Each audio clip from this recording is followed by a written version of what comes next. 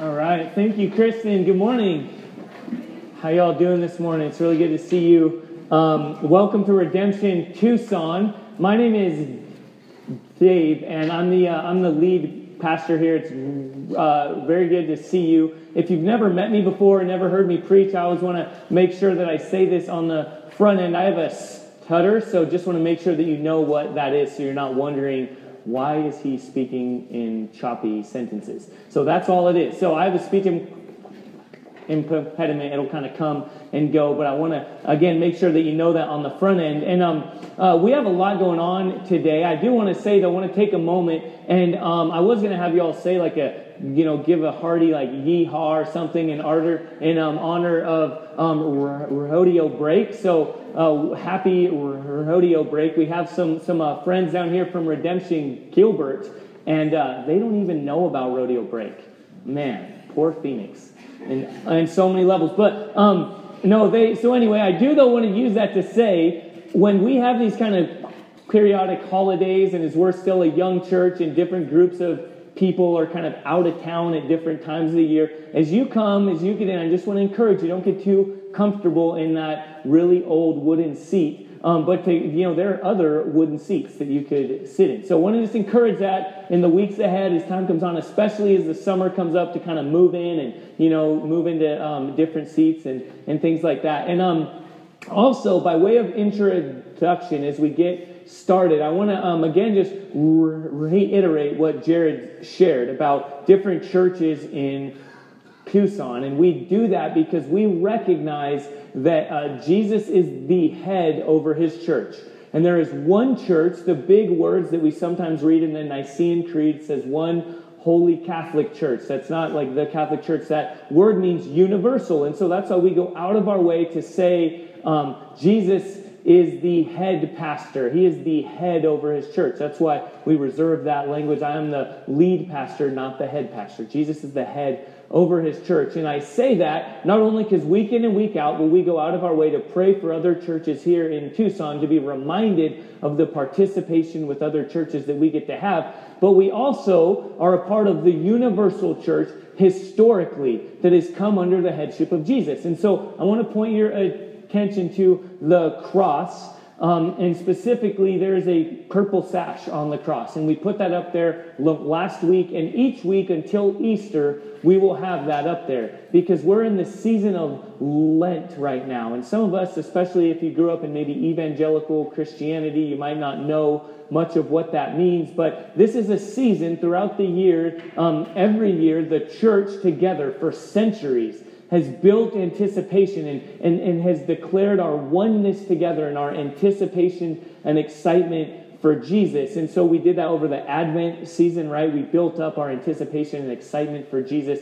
And so now we're in the season of Lent as we prepare for Easter, and we're excited for that. And this is a reminder for us to anticipate the history-altering events of the death and resurrection of Jesus. And so I just want to make sure that you know what that is, so we don't just do things just to do them. We don't just like the color purple, so we have it up there. But there is purpose and intentionality behind that. And with that, let me just say, too, as we get ready for Easter, I want to, those of you who were here, let me just ask a show of hands. How many of you were here last Easter with us? At the time, we were Central Church Plant. Wow, that's, there are a number of you who were here, and you remember it was a really fun time for us.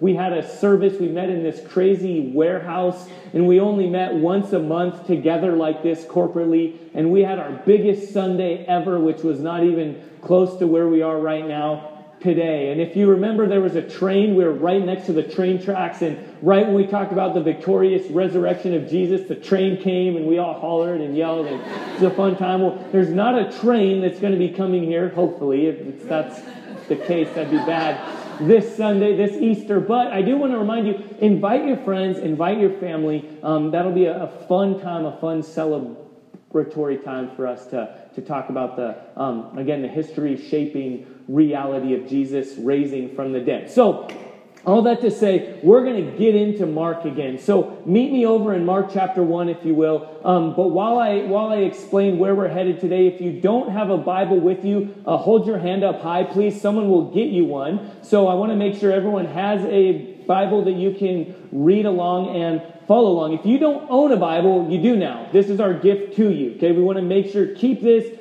Put your name in it, underline stuff, right? Question marks. We want to make sure everybody has a Bible. Also, si necesitas en español, tenemos. So that's as far as I can go. But if you need it in Spanish, please say that, and we'll get you a Bible in Spanish and English as well. So let me tell you where we're headed, okay, before we dive in, because we have a lot to cover. We were in 4 verses last week, and you'll see that we're in more than that. We're in a lot of verses this week, verses 21 through 34. And so where we're headed today is we're going to look at and see the authority of Jesus. Okay, the author Mark of the Gospel according to Mark, he's been really intentional not just to say, isn't Jesus great? Let me tell you about Jesus.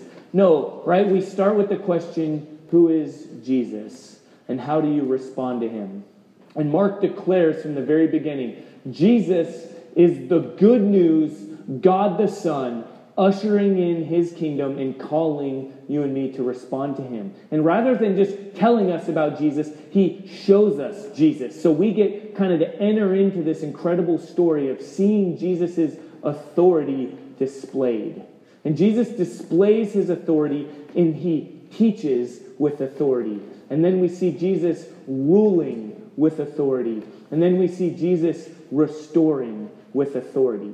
And so that's where we're going to be today, and as always, we're expectant that God will lead us through his word to responding appropriately in worship and in faith to the incredible news that Jesus is God the Son, and he is ruling and teaching and restoring with authority.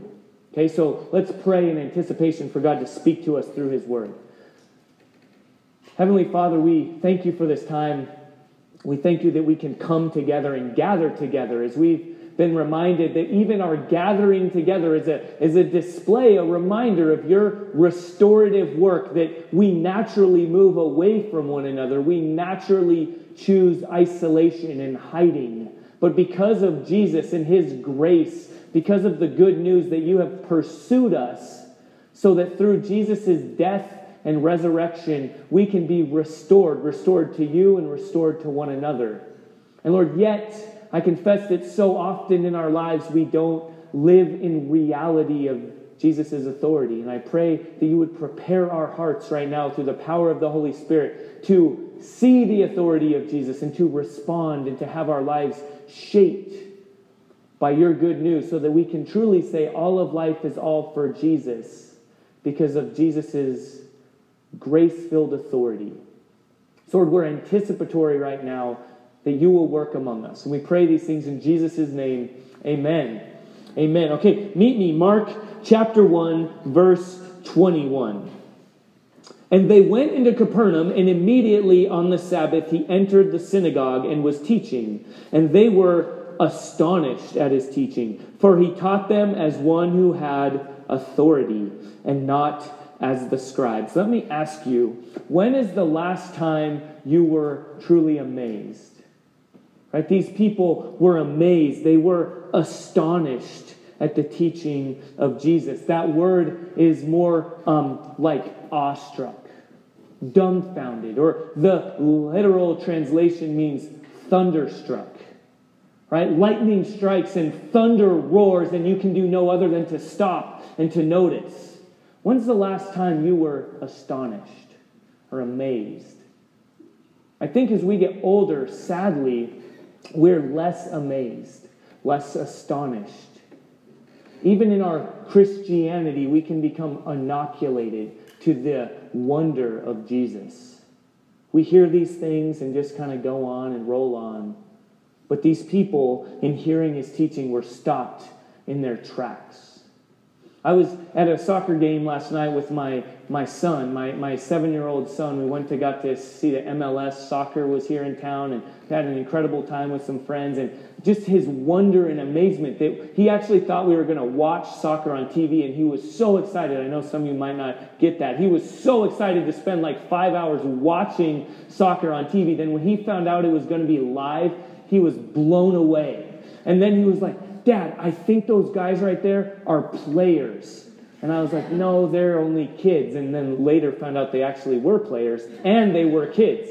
So that shows my age a little bit. And so he was just blown away at so many things. And some of my friends just took their kid to Disneyland. Actually, Jared, as he shared, and he talked about when I was asking him how that trip went, he was like, I remember it being bigger.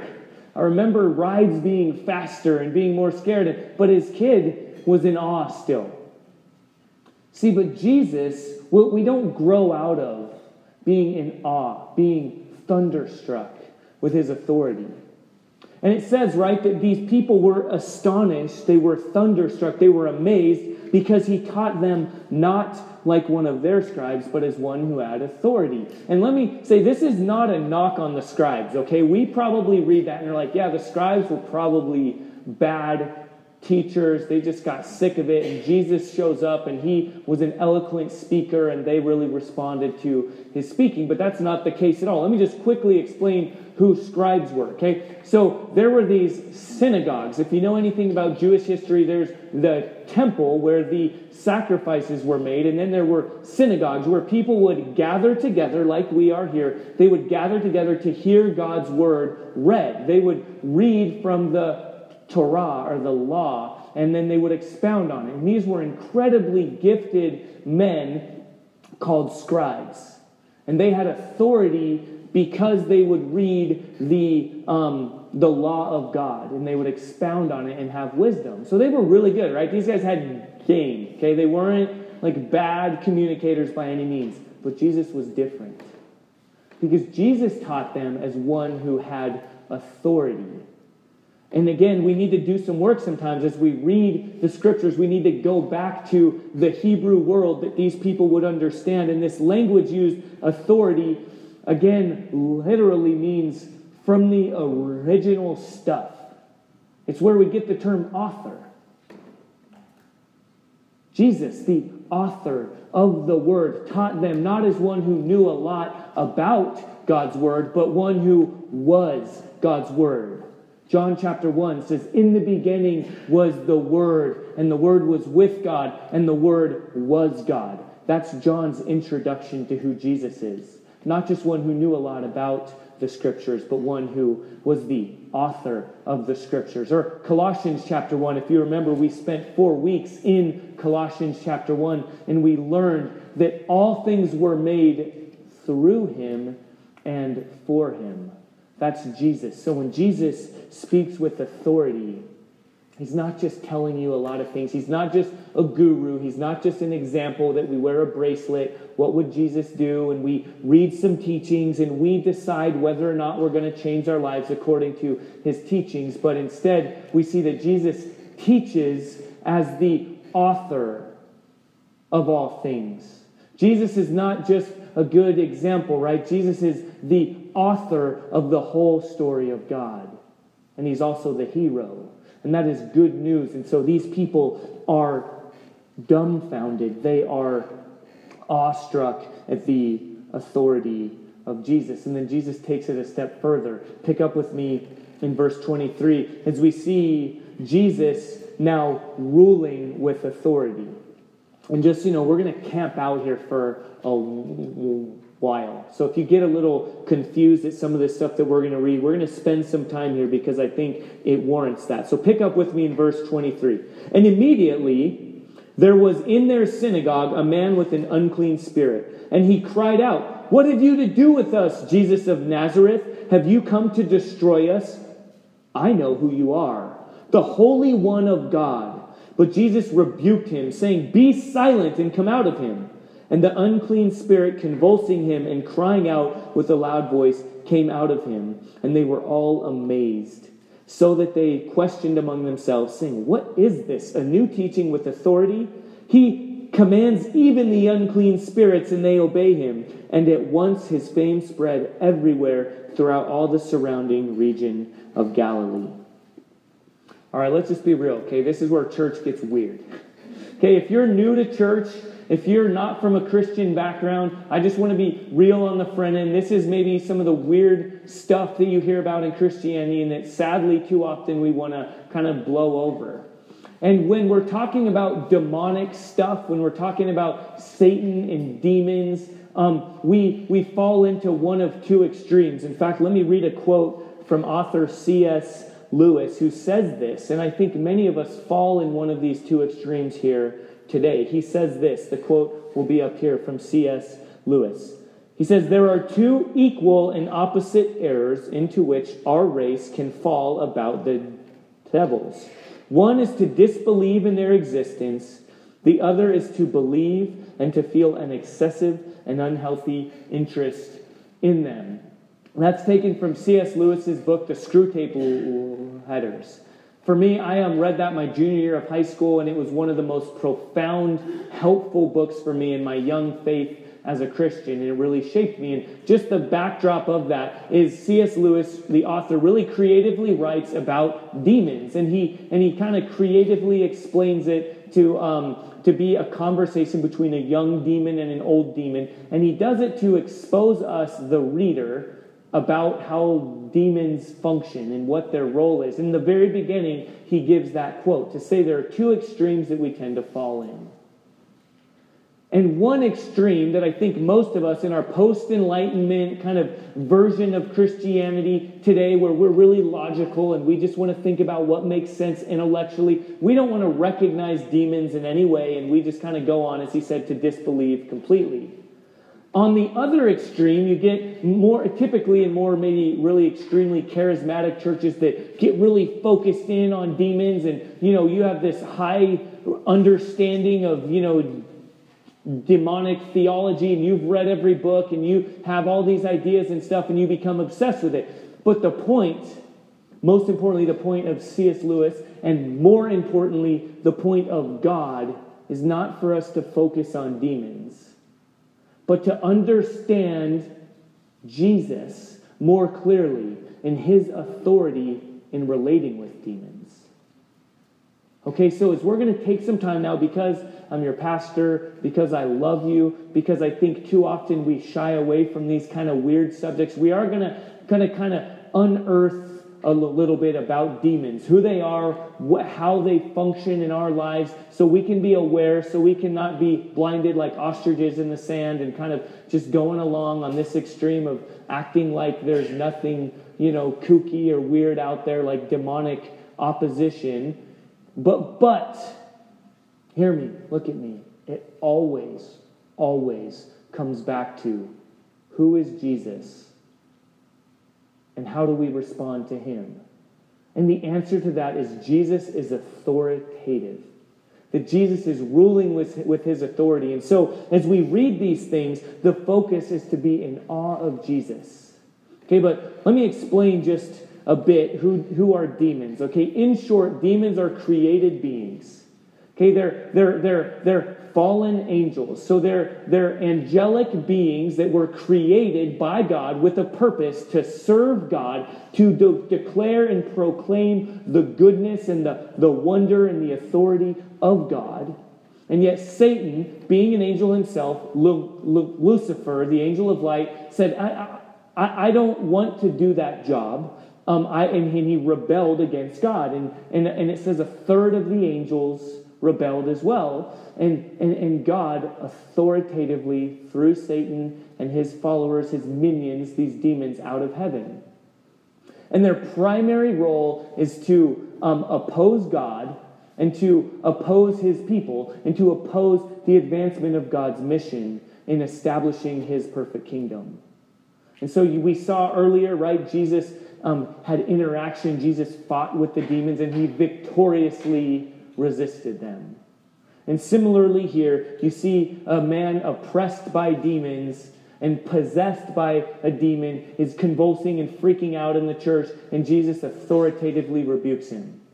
So that raises a couple of questions. Okay, one is this. I'm a follower of Jesus. Should I be worried that right now I might, become possessed by a demon and start flopping around and, breakdancing on the floor? And what's going to happen? Should I be worried about that? Because that's a very real concern. And the answer is no. And if you are a follower of Jesus, you are indwelt by God the Holy Spirit. Hey, we just read that, right? That earlier when Jesus was baptized, he came out from the water and the Spirit descended upon him like a dove, so that he is now indwelt with God the Holy Spirit. And that is a foreshadowing. After Jesus' death and resurrection, he sends God the Holy Spirit. We see that in the book of Acts. He sends God the Holy Spirit to now indwell his people, those who have put their faith in him. It's like this. If you had a container and you had pure water in it, and you added salt water and pure water cannot exist together, right? The salt water now takes over. That water is now completely, even if it's just a little bit of salt water, the whole water now becomes salt water. Well, similarly, by placing your faith in Jesus, when God sends the Holy Spirit to indwell you, you are now indwelt. You are now completely taken over by God the Holy Spirit. And the Holy Spirit with a capital S does not share his dwelling with any other spirit. These spirits, these demons, are created beings. They're lowercase s. They're submissive, subservient, lesser spirits. So let me encourage you. If you have put your faith in Jesus, you need not worry that you can be taken over by any other spirit, because God the Holy Spirit now rules in you. However, we can be oppressed. Okay, so that is to be possessed, to be completely taken over. But we can be oppressed by demons. So usually in our day right now, again, let's be real here. We want to think like, come on, really? That doesn't show up. Like, what is this? Like the boogeyman's going to jump out from under the bed and try to scare you and all. I don't believe in that. Let me tell you, demons' primary objective is to impede you, not just to scare you. So in our day right now, we're a lot less likely to be impeded by being scared, right? Like the best approach for a demon to impede us in our walk with God is to be lulled to sleep. Is to just kind of take in some of the demonic things that are going on under the level in our world today, some whole systems that I want to encourage you and recognize these things are demonic.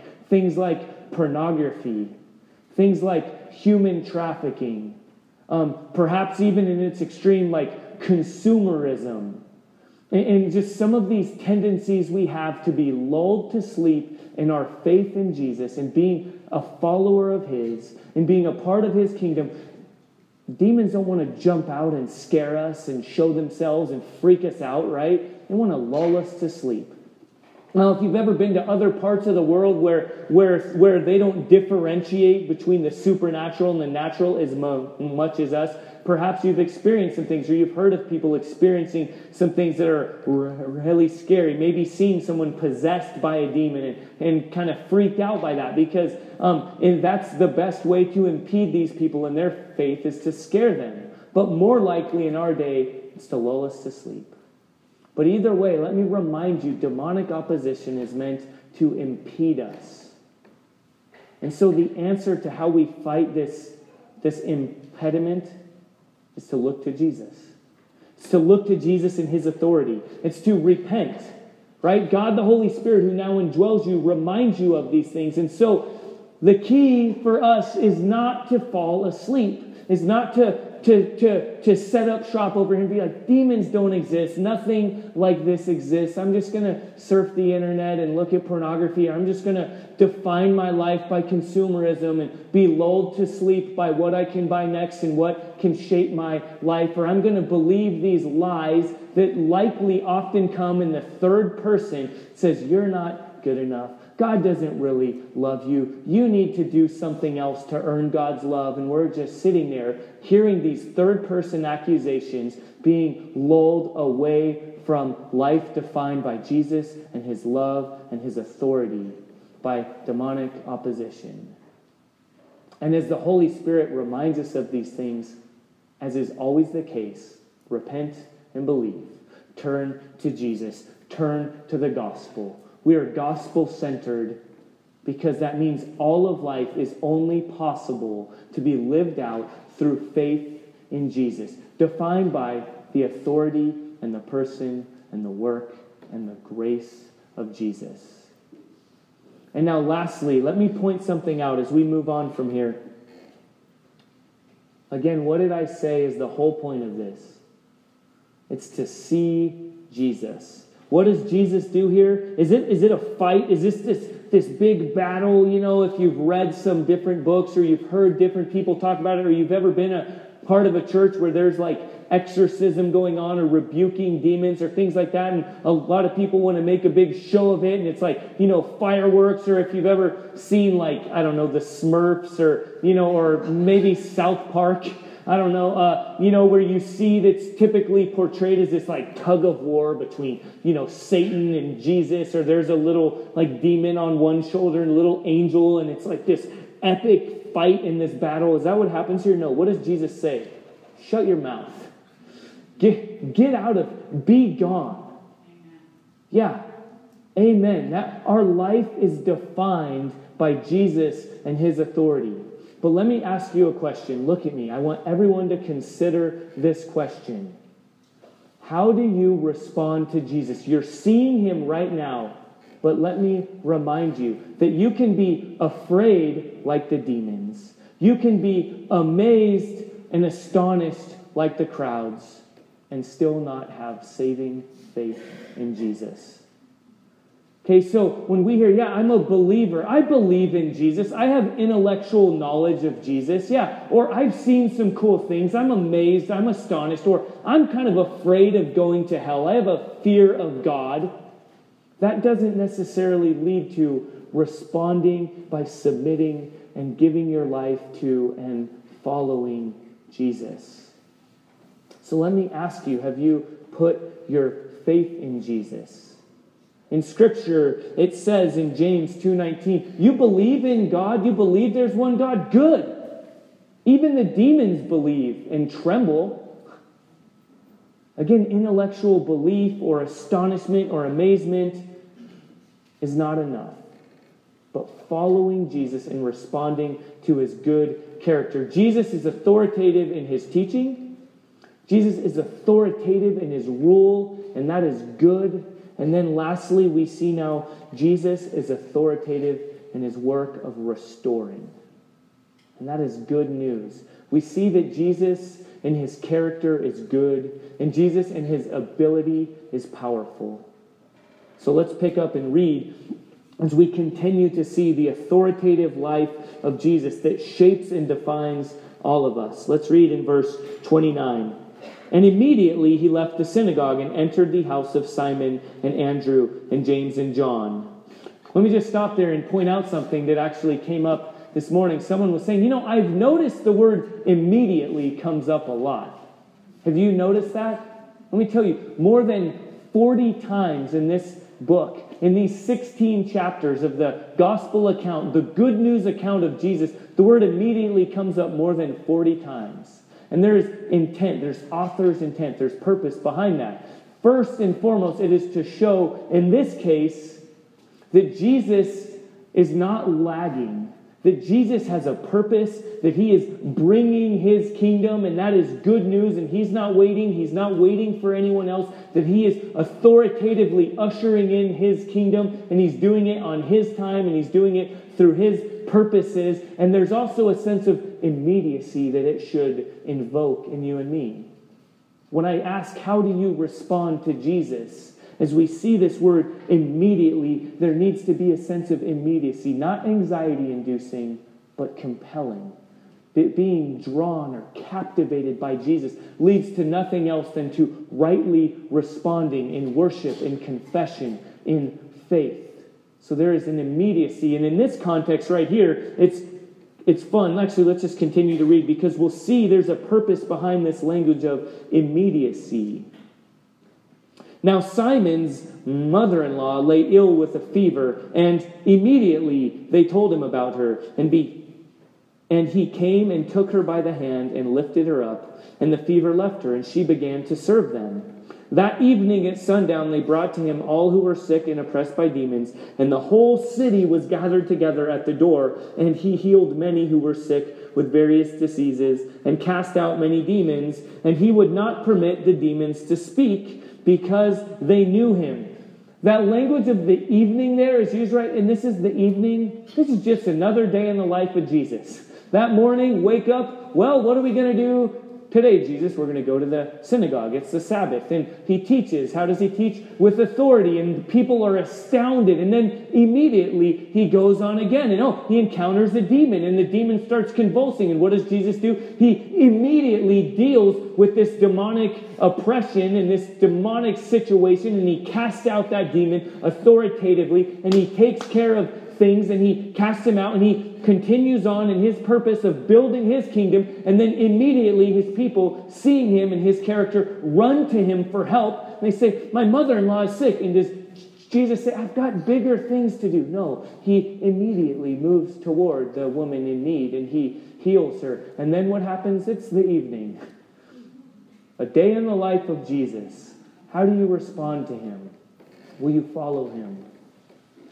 Again, the author isn't just telling us, Jesus is amazing. Let me read to you from this scribe. No, we're seeing the authority of Jesus, and we're called to respond.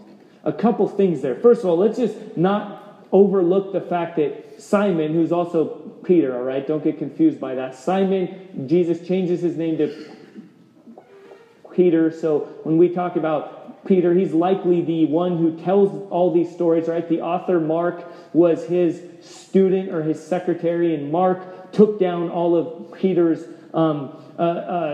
teaching about Jesus, and that's how we have the gospel according to Mark. But it's important to understand that Peter must really love Jesus because he asked Jesus to heal his mother-in-law. Right? I love my mother-in-law. Let me be clear. My mother-in-law is an incredible woman. She's godly. My wife is a lot like her. She's a great, incredible woman. But sometimes mother-in-laws don't have the best rap. You don't have the best idea about your mother-in-law. There are jokes about this. But Jesus, we don't know the character here, but he comes and says, Jesus, we have a problem. Can you help? Jesus is authoritative. He teaches. He's expounding on God's word as one with authority. And people are in awe of him. And then Jesus casts out a demon with authority, and people are amazed. And how do they respond? Are they like, wow, God, you're up there. You're far away. Yet he is also near. He's approachable. And his people come to him and say, can you help? My mother-in-law is sick. And we don't know if she is about to die. We don't know if she just has like 101 degree temperature. We don't know. But either way, Jesus is compelled. He's moved with compassion, and he touches her, and he lifts her up, and she's healed right away. And how does she respond? She starts serving. That's important. I have to point that out because I always call, how do you respond to Jesus? This is a discipleship issue. The word disciple means a follower. And when we are week in and week out, presented with the good news of Jesus, with the authoritative person of Jesus, we're called to respond. If you truly see and understand and respond to Jesus in faith, you are naturally compelled to respond. You can do no other. To serve, to love God, and to love others. And so you see, Simon Peter's mother-in-law is compelled to serve. She loves Jesus. She loves others, and she starts to serve. And then what happens? Many other people come, and Jesus continues to heal, and he continues to rebuke demons. And lastly, what does he say? He doesn't permit the demons to tell anyone. That could be confusing, right? Why? Why wouldn't Jesus allow this? Is he shy? Well, why doesn't he do this? This comes back around full circle to where we started. Jesus is bringing about his mission. Jesus is the one with authority. Jesus will decide how his kingdom goes forward. Jesus will decide who gets to tell the good news of who he is and what he's doing. And he's not going to let some dirty old demons go out and spread the good news of who he is and what he's doing. That's an incredible privilege. When God invites you and me, when he calls you and me to go and to tell others about who he is and what he's done, that's an incredible privilege to share the good news of what we've experienced and what we've seen. And he's not going to let these demons do it. Jesus is the one with authority. Jesus is the one who decides how his kingdom will go forward. So I want to come back around and ask you, are you amazed by Jesus? We just sang Amazing Grace. Have you and I been lulled to sleep? Have lesser gods, idols, even demons lured us away from being captivated by Jesus? The point here as we respond is to see the authority of Jesus. Jesus has authority in his teaching. He has authority in his ruling over the spirits and over all of life. And Jesus has authority in his work of restoring all that has been broken. So as we close and prepare to respond and prepare to pray, I want to ask you, will you pray now with me that God will ignite in us a big faith, that he will ignite our hearts and open our eyes to respond in faith to the authority of Jesus, to the good news that Jesus is in charge, the good news that Jesus is bringing his kingdom, the good news that Jesus has authority over all of life. And that defines how you and I live our lives. That informs what we mean when we say all of life is all for Jesus. So let's close and prepare to respond. And I want to invite you, as Paul will come up here and will lead us through our time of response. Every week we have an opportunity to pray. I want to encourage you and ask you, let's pray together. Whether it be about not being captivated by Jesus and just praying that God would ignite that faith in you, whether it be perhaps you've experienced demonic opposition in some context and you've never really known what to make of it or where to talk about it, and you're like, I don't know where to do that. This is the place. Let's pray together. Let's together and individually respond to the good news of the authority of Jesus. Let's pray. Again, Heavenly Father, thank you for this time. Thank you that we've gotten to see Jesus, not just to hear about him, not just to sit there and have our ears tickled with different life applications and or different things that we can learn and different intellectual exercises that we can go through so that we can believe or be astonished or be afraid and tremble like even the demons. But Lord, through the power of your Holy Spirit, by hearing your word and by seeing the good King, Jesus, through whom we have life, through whom we have hope, through whom we have faith, I pray that we will be compelled to respond. Lord, for some, perhaps for the first time, to give their lives to you, to say, I have not truly followed Jesus. I've just believed, I've just been amazed, I've just been astonished, but I haven't had saving faith. Lord, for others of us who've grown inoculated, who've grown numb to your gospel, or who've been lulled to sleep, I pray that you will lead us to respond in faith, to lead us to be acutely aware of the opposition that we face of being impeded in our faith. Lord, for all of us, I pray that we will be restored, that we will live as your people, as your church, under your name, under your authority, Lord Jesus. In your name we pray. Amen.